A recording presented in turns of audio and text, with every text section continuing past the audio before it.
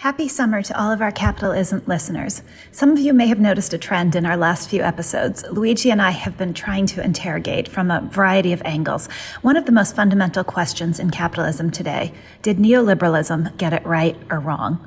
We spoke with Glenn Hubbard, the former Bush administration economist and Columbia dean, whose new book, The Wall and the Bridge, is mostly a defense of neoliberalism. We spoke with Oren Cass, the executive director of American Compass, which is trying to define a new conservative ideology in the wake of what he and others view as neoliberalism's failure. And we spoke with Francis Fukuyama, whose new book, Liberalism and Its Discontents, is a broader look at what liberalism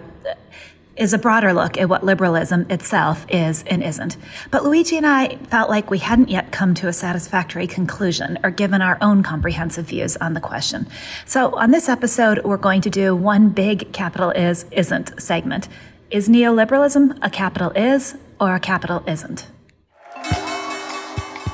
I'm Bethany McLean. Did you ever have a moment of doubt about capitalism and whether greed's a good idea? And I'm Luigi Zingales. We have socialism for the very rich, rugged individualism for the poor. And this is Capital Isn't, a podcast about what is working in capitalism. First of all, tell me, is there some society you know that doesn't run on greed? And most importantly, what isn't? We ought to do better by the people that get left behind. I don't think we should kill the capital system in the process.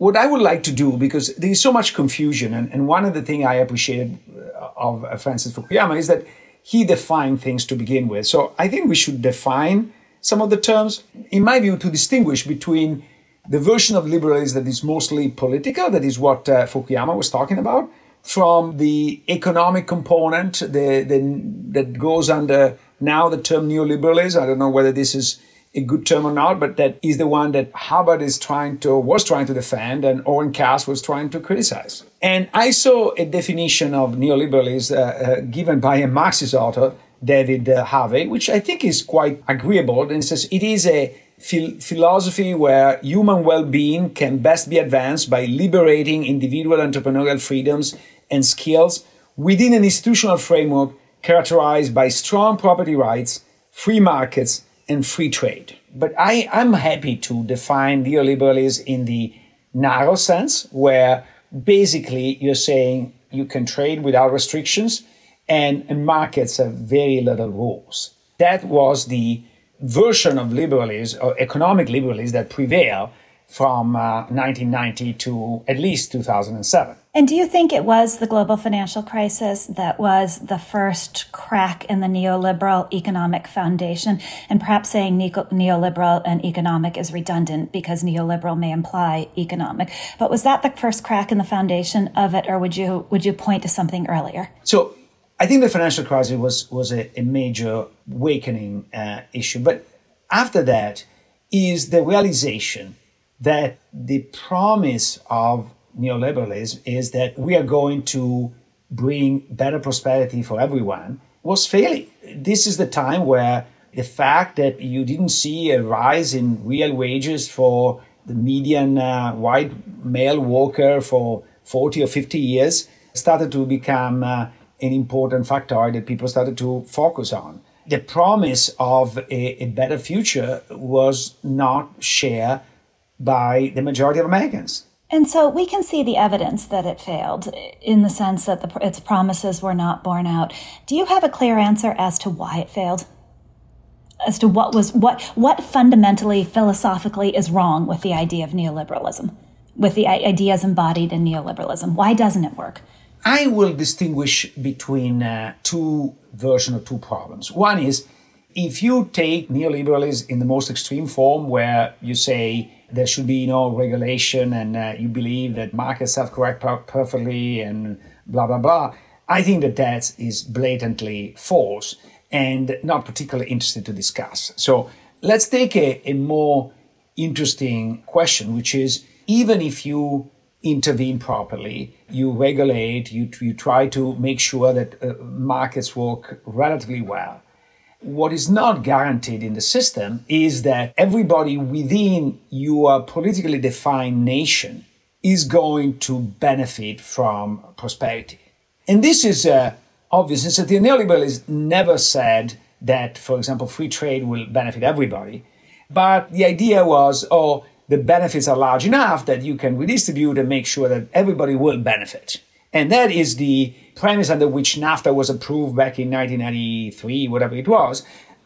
And I think there were some small attempts to do some redistribution, but very, very small. And the major, in my view, mistake that was done at the beginning of the 2000s was let China enter the WTO without some form of soft landing. Because the aspect that I don't think is emphasized enough is that historically we've seen a major shift from manufacturing to the third sector. But this has always been in relative terms, not in absolute terms, until the beginning of the 2000s. So if the share of employment in manufacturing is dropping, but the number of people working in manufacturing doesn't drop, means that the child of a auto worker is going to become a webmaster, which is something relatively easy to do with a decent educational system. We can come back how decent the educational system is, but let's assume a decent educational system.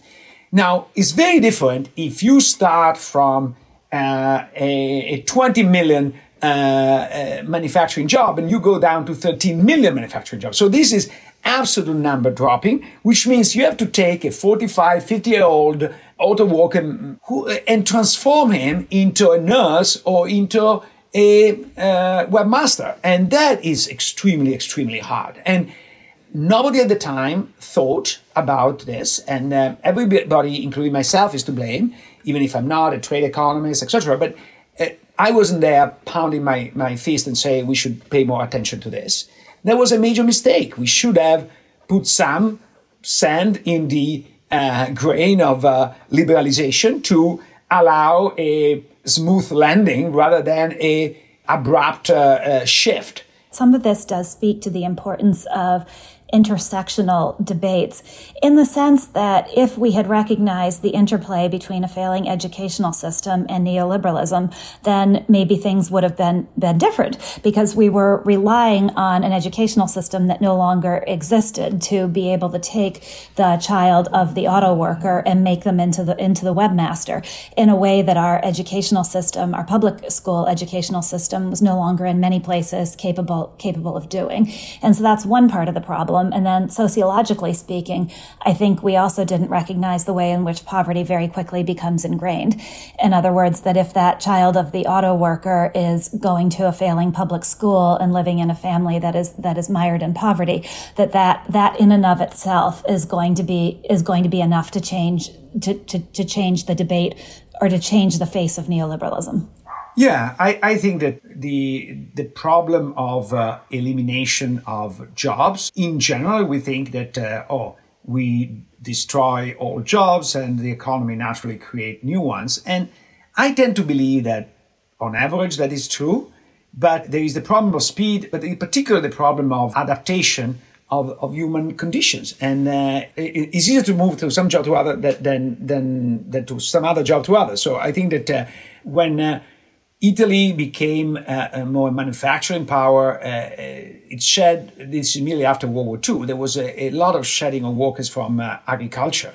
But they found an immediate occupation in manufacturing. Why? Because the set of skills were fairly similar.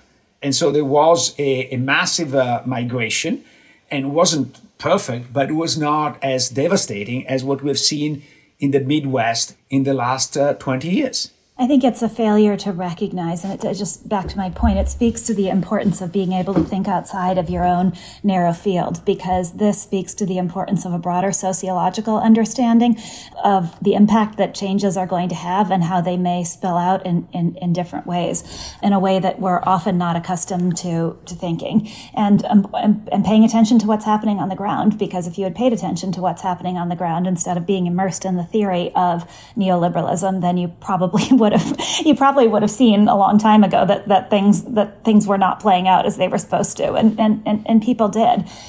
I do think, though, I worry a little bit that by focusing exclusively, well, we have so far in this conversation on how neoliberalism went wrong, that we are letting liberalism off the hook a little bit too. Because one of the things I took away from our conversations about liberalism, particularly Fukuyama's book, is that the system of ideas as it was were never implemented in the real world.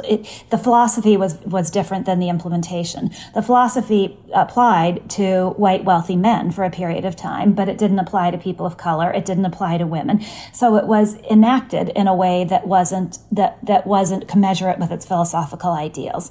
And so I think liberalism, the way in which, while the concept of liberalism may be very ideal in many ways, the way in which it's been implemented through history has in many ways been an abdication of some of the fundamental precepts of liberalism. Yeah, but I'm a little bit more optimistic on that front, because you can't expect any idea to be implemented perfectly, especially at the beginning. And the change has been so far in the right direction. So when liberalism was introduced, was not even all white men, was only sort of the one that owned some property or were educated, but then was extended to all men, and then to women, and to people of different colors. So in that sense, I see a progress. I see a good direction.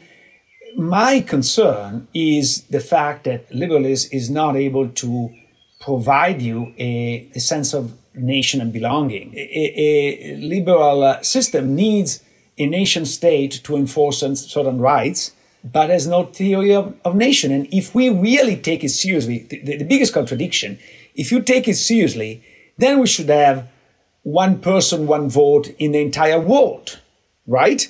But no one in the right frame of mind, especially if you're born in the United States, think that you want to implement a one share, one vote over the entire world. So then the question is, who is in and who is out? And the liberal attitude is everybody can get in and out. We are open to immigration. There is no restriction. But that is, first of all, not feasible. We're not ready to have 1 billion people in the United States tomorrow. But two, if you have free entry, you can't really promise a minimum decent level to your citizens. So either you have a social contract that includes also some safety net, or what it means to be a citizen. But then if you have a social contract that have a safety net, you cannot have free entry, because it will attract everybody in the world. It will make the system not sustainable. So you need to somehow decide whether you have a liberal world in which everybody is a citizen of the world, but there is no safety net and there is no distribution whatsoever, or there is a sense of nation. But if there is a sense of nation, number one, what is the boundary? And number two, you need to enforce those boundaries. You should stop having people in, or at least restrict massively entry, and at some level, maybe even restrict trade. Yeah, it seems to me there's a more fundamental philosophical question underneath what you're asking, which is, does a belief in the kind of liberalism that you're describing require a belief in meritocracy? And if you've started to question whether a true meritocracy can ever exist, can you actually embrace the kind of liberal world order that you're describing? Because if we agree that the grounds of competition are themselves unfair, which some of our critics of meritocracy have, then that pure version of liberalism, even if it were workable, can still never live up to the ideal. But you may disagree with that framing.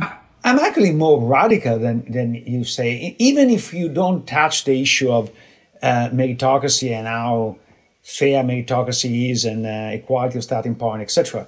The question is, there is risk involved. If you want to provide some safety, a safety net for workers, what does it mean? What does it imply to be an American versus to be a Nigerian? Do I get some benefit just for the sake of being American or not?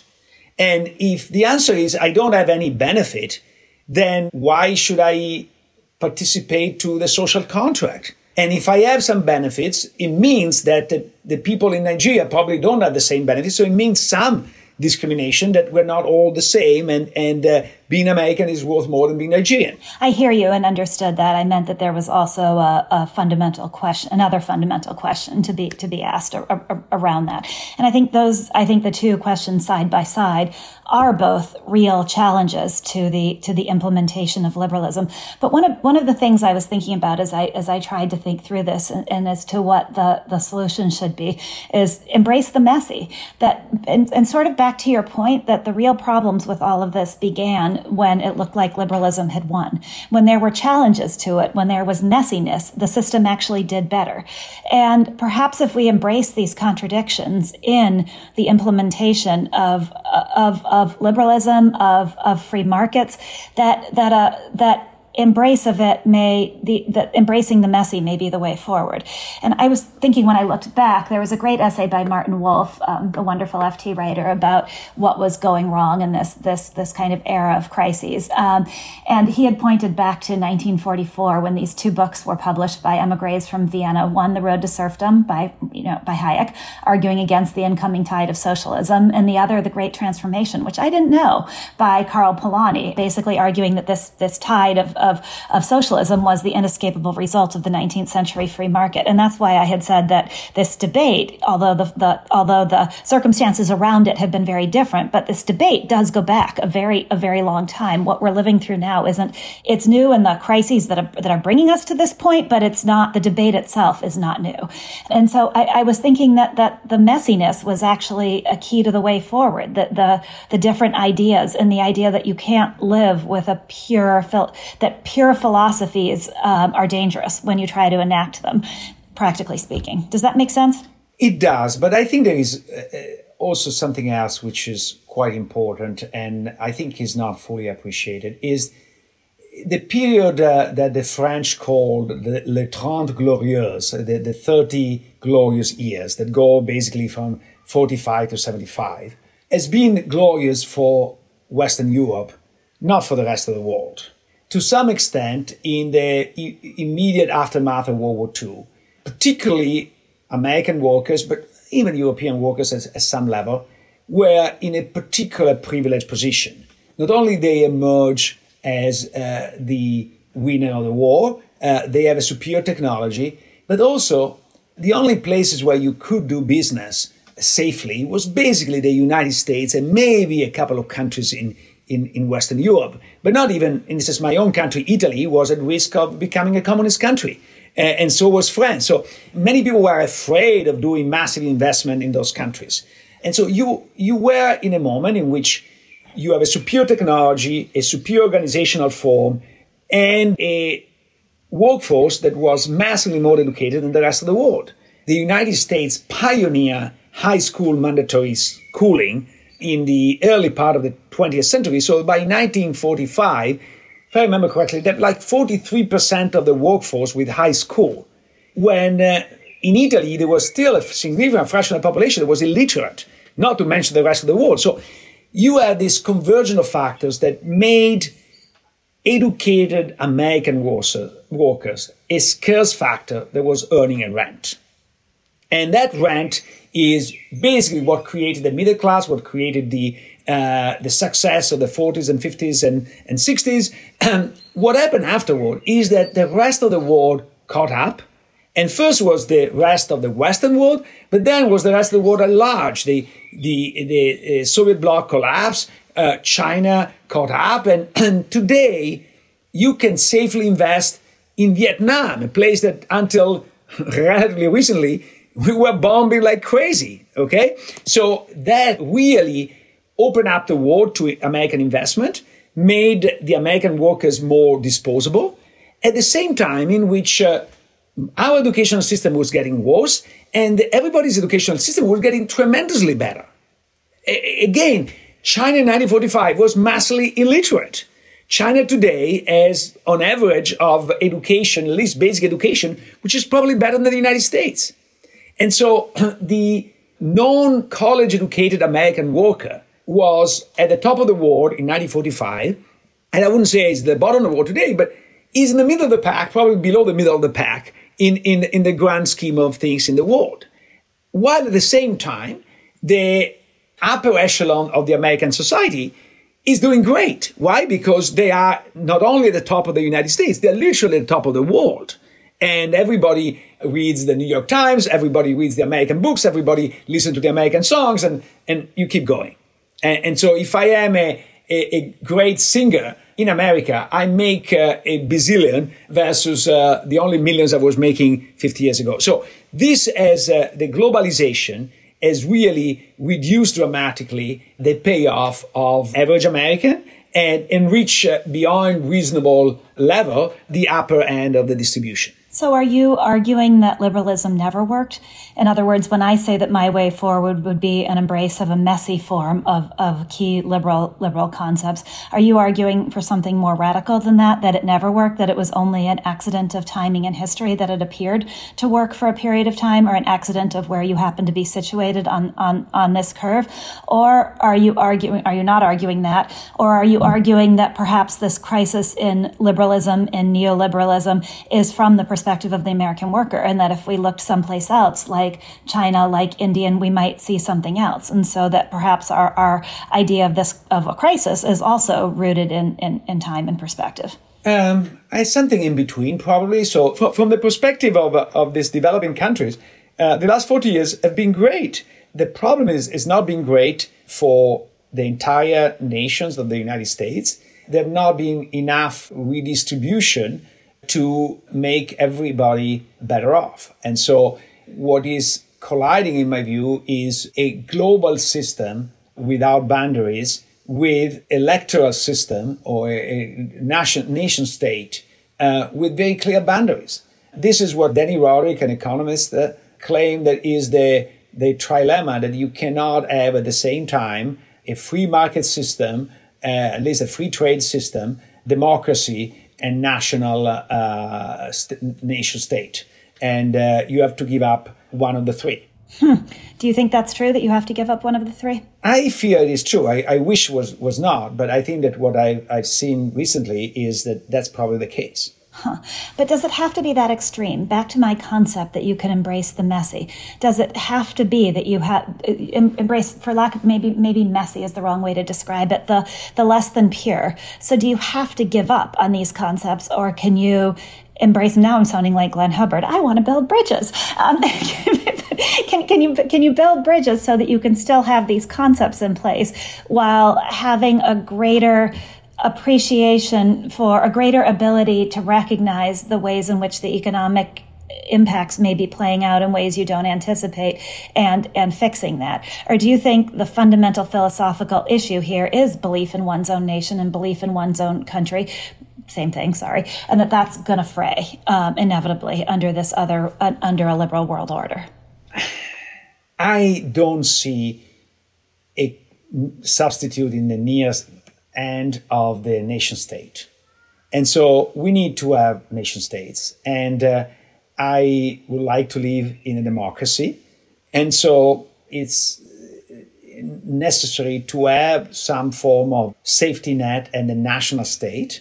And I think that having complete free capital and labor movement and trade really undermines the ability to have these national policies, and then that really puts at risk the democratic system. So I would like to have all three, but if I have to give up some, I will give up to the total free mobility of goods and capital. But then we have to distinguish between what a country can do with redistribution inside itself versus what a country might want to do on the notion of free trade with other countries. Because then it does seem to me that if you really restrict free trade with other countries and have tariffs in place and penalize other countries, that you are creating an unsafer world, and making an unsafer world in the end is the most damaging thing you can possibly do. So maybe that does argue then for a policy of redistribution within one's own country rather than a policy of trying to close national borders. Does that make sense? Yeah, I want to be very clear. There is no part of me that wants to close national border. The issue is the definition of free trade has shifted from let's not put barriers to let's basically have trade policy run by multinationals. I don't know if you know, but the Pacific TTP agreement, Trans-Pacific Trade Agreement, when America was in it, included some provisions that will make easy for multinationals to sue national government and force them to do what they wanted. And it's only when the US got out of that train that they dropped that and they made it actually a better trade deal. My fear is that neoliberalism has basically captured some terms, made them a slogan, and changed the substance.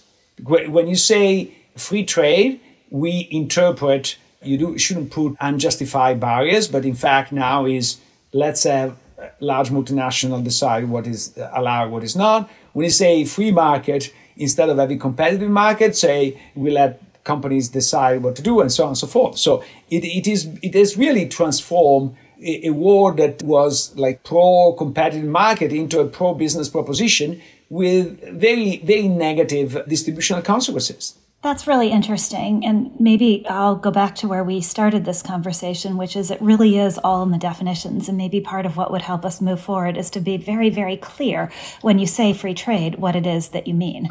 It's also, there really is no such thing because even, quote, free trade is preconditioned. Free to whom? And free in what respect? And that part of what's gone wrong with the United States and China is the different rules in both countries. The U.S. has respect for intellectual property. China has not. The U.S. has had basic standards in place for workers. China has not. In that case, there's no such thing as what's free trade when the criteria that each country is using is so radically different. So maybe part of the solution or part of the way forward is to be very, very clear definitionally about what we mean and what the framework is that this is based on. And I think this is where the triumph of liberalism after the fall of the Berlin Wall intoxicated us all and made it easier for people to push some ideas to the extreme without the public noticing. So under the ban or under the flag of we're all liberal now, we went to excesses that would have been challenged in a more dialectic, struggling world. It's interesting because liberalism, as Fukuyama pointed out, was fomented in a period of intense discomfort, intense conflict.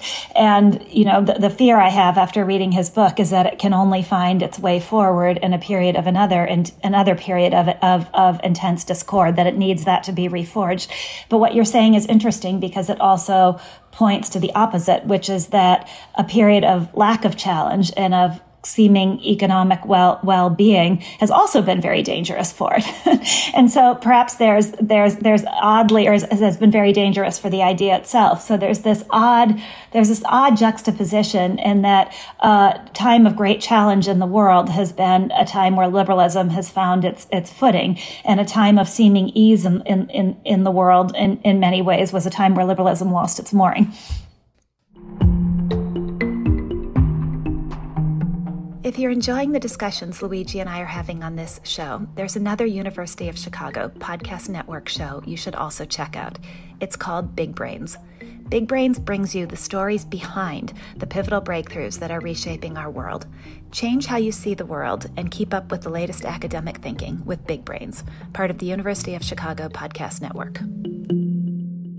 I think there is no alternative to the political liberalism, or at least the alternatives are much, much worse than what is out there. The question is, can political liberalism survive without a better support from the economic system? There is a line of thought of people that you can have a liberal democracy regardless of what kind of economy you run. And I think that that's not true. If you have extreme inequality, it's very hard to support a liberal democratic system. And I actually recently visited Tunisia. There is an enormous amount of income inequality in Tunisia. And you see the people that are from the upper class that say, oh, but we would like to have a Western democracy system, blah, blah, blah, blah, blah. But then they don't want to pay taxes to support this Western democracy system. So you can't have the peace and tranquility of Germany or Sweden and the income inequality of Brazil. And the United States is the best example. I always joke that it takes a Latin American economy to have a Latin American president. And I think that most Americans thought that in Latin America, they had Latin American president just because they were from Latin America. That's not true. The moment you have the same level of inequality, you end up having the same quality of presidents. The fundamental question is, how should our economy change in order to make sure that a liberal democracy is supported politically? But that's the extent of the irony, the extent to which neoliberalism has undermined the fundamental tenets of liberalism, that one doesn't translate to the other, that in order to create liberation for all people, which is the most fundamental tenet of liberalism, that you need an economic system that is more inclusive and that offers support to a broad range of people so that you can really liberate everybody. Often the practical realities have been the opposite of that a system meant to liberate everyone has actually been based on the enslavement at times of some, and then the economic servitude in modern times of another set of people. And that one part of the path forward is both acknowledging the failings in the past, but also very explicitly making sure that our new definitions include inclusiveness, both philosophically and practically speaking. And the question is how to do it, because one group of people think that the solution is to guarantee some minimum income to everybody. It's kind of a form of pacification, and it reminds me very much of the Roman emperor that were distributing free bread and circus shows in order to keep everybody at bay. What we need is to guarantee everybody a real shot at the American dream. Otherwise, you don't feel you belong. I think that that's really the problem. And we are moving more and more in a direction where these chances are so small that people don't want to play the game. I like my father, who will hopefully listen to this episode, will like the fact that you invoked Rome, because he thinks that nothing is new under the sun, and that we are slowly, maybe not so slowly anymore, but inevitably following the course of Rome. And that's a really interesting analogy as well. I've always been, this is kind of an aside, I've always been a little bit suspicious of the idea of universal basic income, because a lot of the supporters come out of Silicon Valley. And of course, I think in my conspiracy-oriented little brain that they would like nothing more than to have a giant swath of the population with nothing but time on their hands and disposable income to spend glued in front of their devices. I could write a good dystopic fantasy novel based on that. But yes, I think, though, I'm not sure this gets us any closer to an answer, in that giving everyone a really legitimate shot at the American dream is a really fraught and difficult proposition in and of itself. And how you do that, the question of how you do that, opens up a whole nother can of proverbial worms. Yeah, but the other thing that really the discussion with you made me realize is that if we have a system with all the formal rules in place, that are all these formal rules, let's say, unbiased, de facto that system will be massively biased in favor of the more wealthy. So the system needs to be designed with a little bit of populism in mind in order to offset the natural bias toward the wealthy in the implementation. So I think it was Jefferson that said that you need a revolution every so many years in order to bring things back to where they were. I think that there is an element of truth in that. I think that we need some populists to rebalance the system. And if the system is too imbalanced, you're going to have a very kind of nasty form of populism. But if you have the right dose at the right time, you keep the system balanced.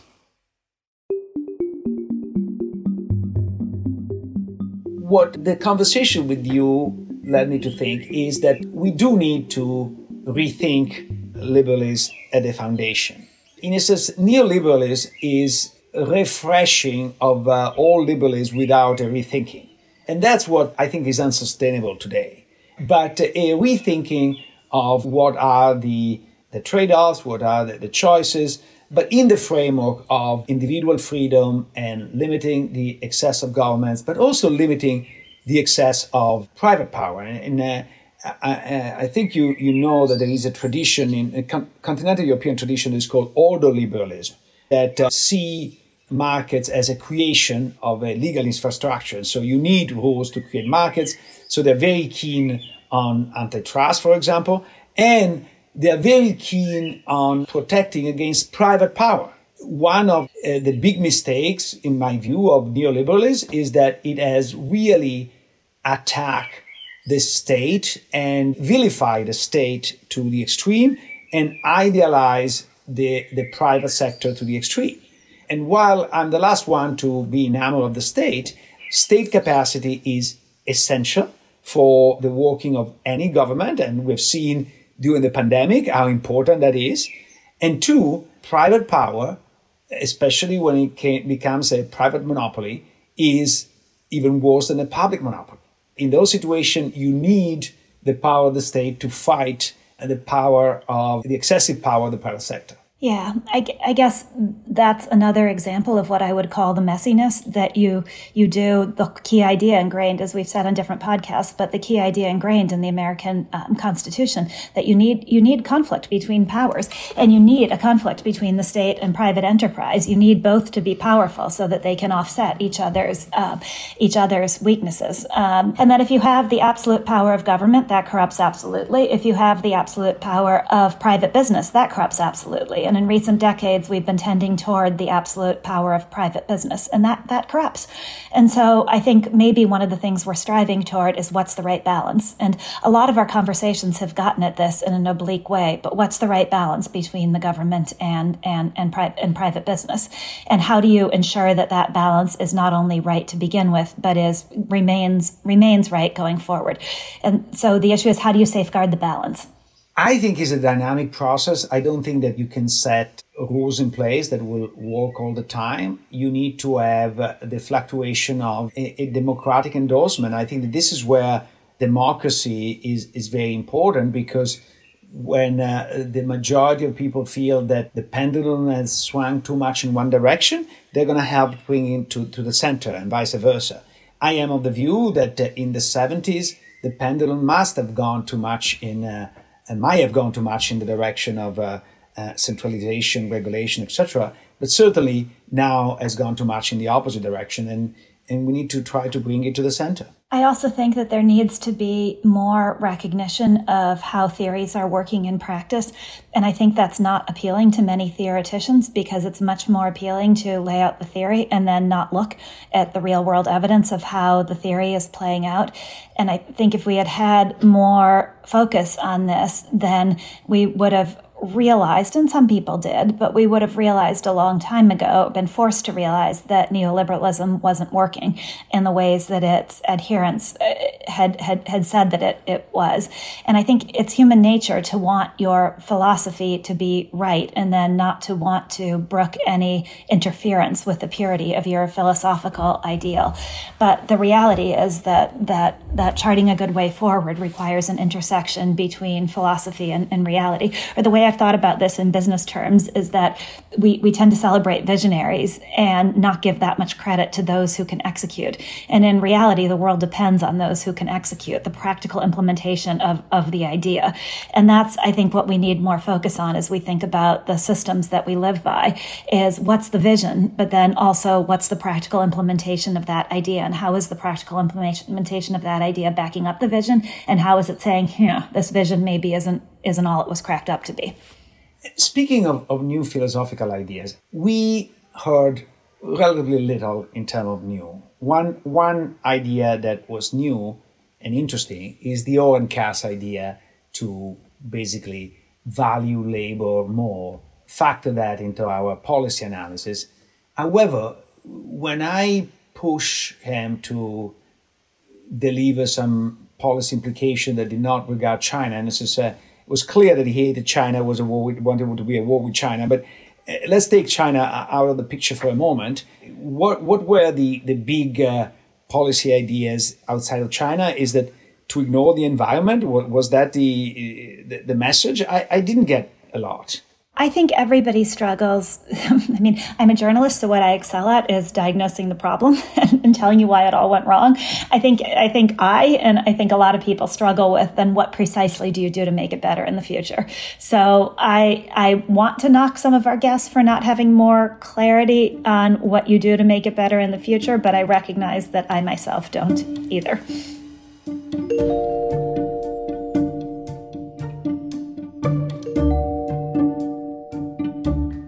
if I were king and queen for a day and had an unlimited amount of money to spend and could get in and adjust attitudes and minds, and if I could do anything, if the genie could appear out of the bottle and I could get 3 wishes, my first and biggest one would be to fix the educational system.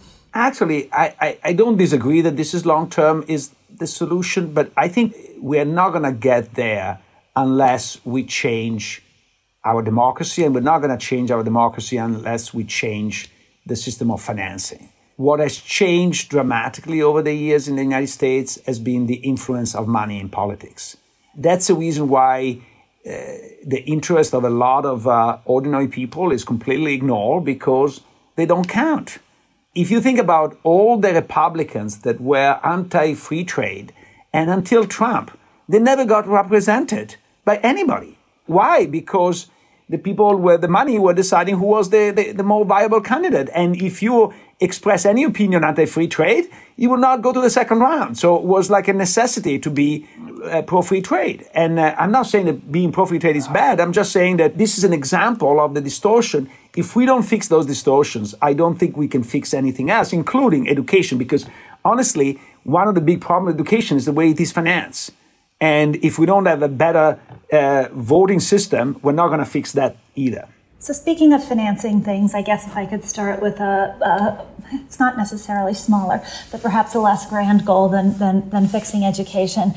And this is more of a question than it is solution, is to rethink the role of debt in our economy, because my bias is to believe that the growth in consumer credit has also exacerbated inequality, even though the promise has always been the opposite, that the extension of credit will enable those at the lower end of the socioeconomic spectrum to catch up, and God forbid you do anything to interfere with people's access to credit.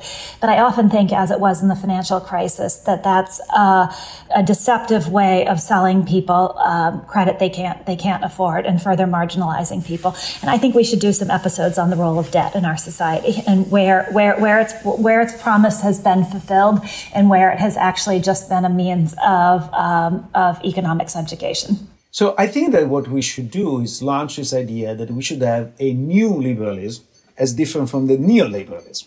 What would you call it? I don't think we can call it new liberalism. How about Bethany Luigi liberalism? I don't think they will catch on. I have a suspicion that maybe if you say Bethany liberalism sounds better, but the Luigi component sounds too much like a pizza place.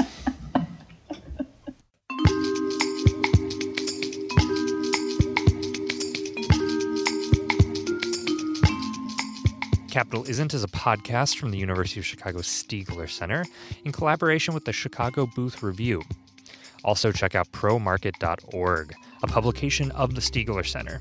Don't forget to subscribe and leave a review to Capital Isn't wherever you get your podcasts.